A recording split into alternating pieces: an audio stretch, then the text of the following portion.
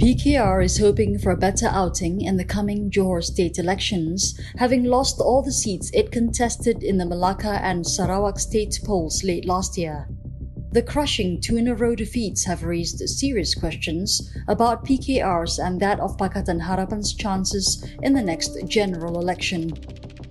In an exclusive interview with FMT, PKR's Wong Chen, who is Member of Parliament for Subang, explained why the party did badly in the Malacca and Sarawak state elections.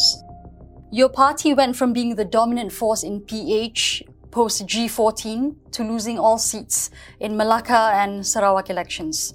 Do you feel PKR is losing its relevance, and why?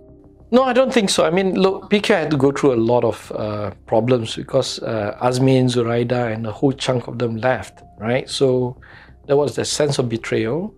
And when something great, something big like this happened to a party, of course, the public opinion of it drops dramatically, right?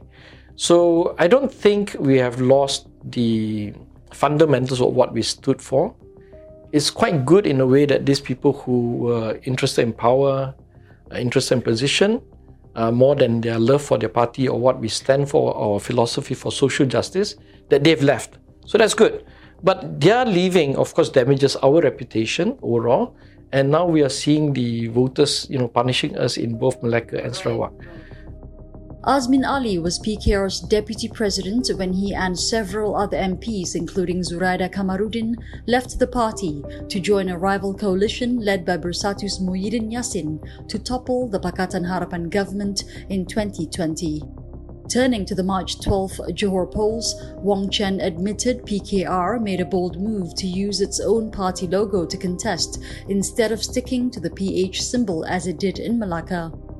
The decision is at odds with DAP and Amanah's push to continue contesting under the PH symbol despite their own heavy defeat in Malacca. Political observers quickly saw this as another sign of the testy ties between PKR and its allies in the coalition. The Pakatan logo is very sensitive. While the senior leaders believe that it's important to have Pakatan unity and all that kind of thing, most of our grassroots think of Pakatan logo as part of Dr. Mahathir's Pakatan time, when to be fair, Anwar and all of us were not inside. It was all the Azmin gang inside the government, right?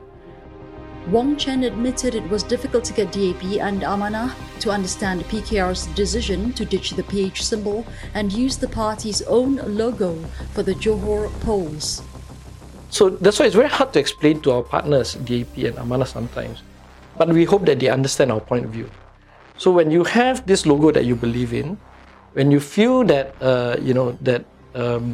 there's more unity post Azmin's departure, then you get this mood that we can do better. So voters tend to vote for you if your team is more united and more committed. The Johor state election will be a litmus test of sorts for PKR ahead of the looming general election.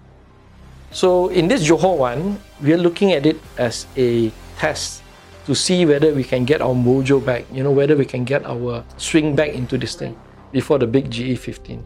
Melissa Emily Duis for FMT News.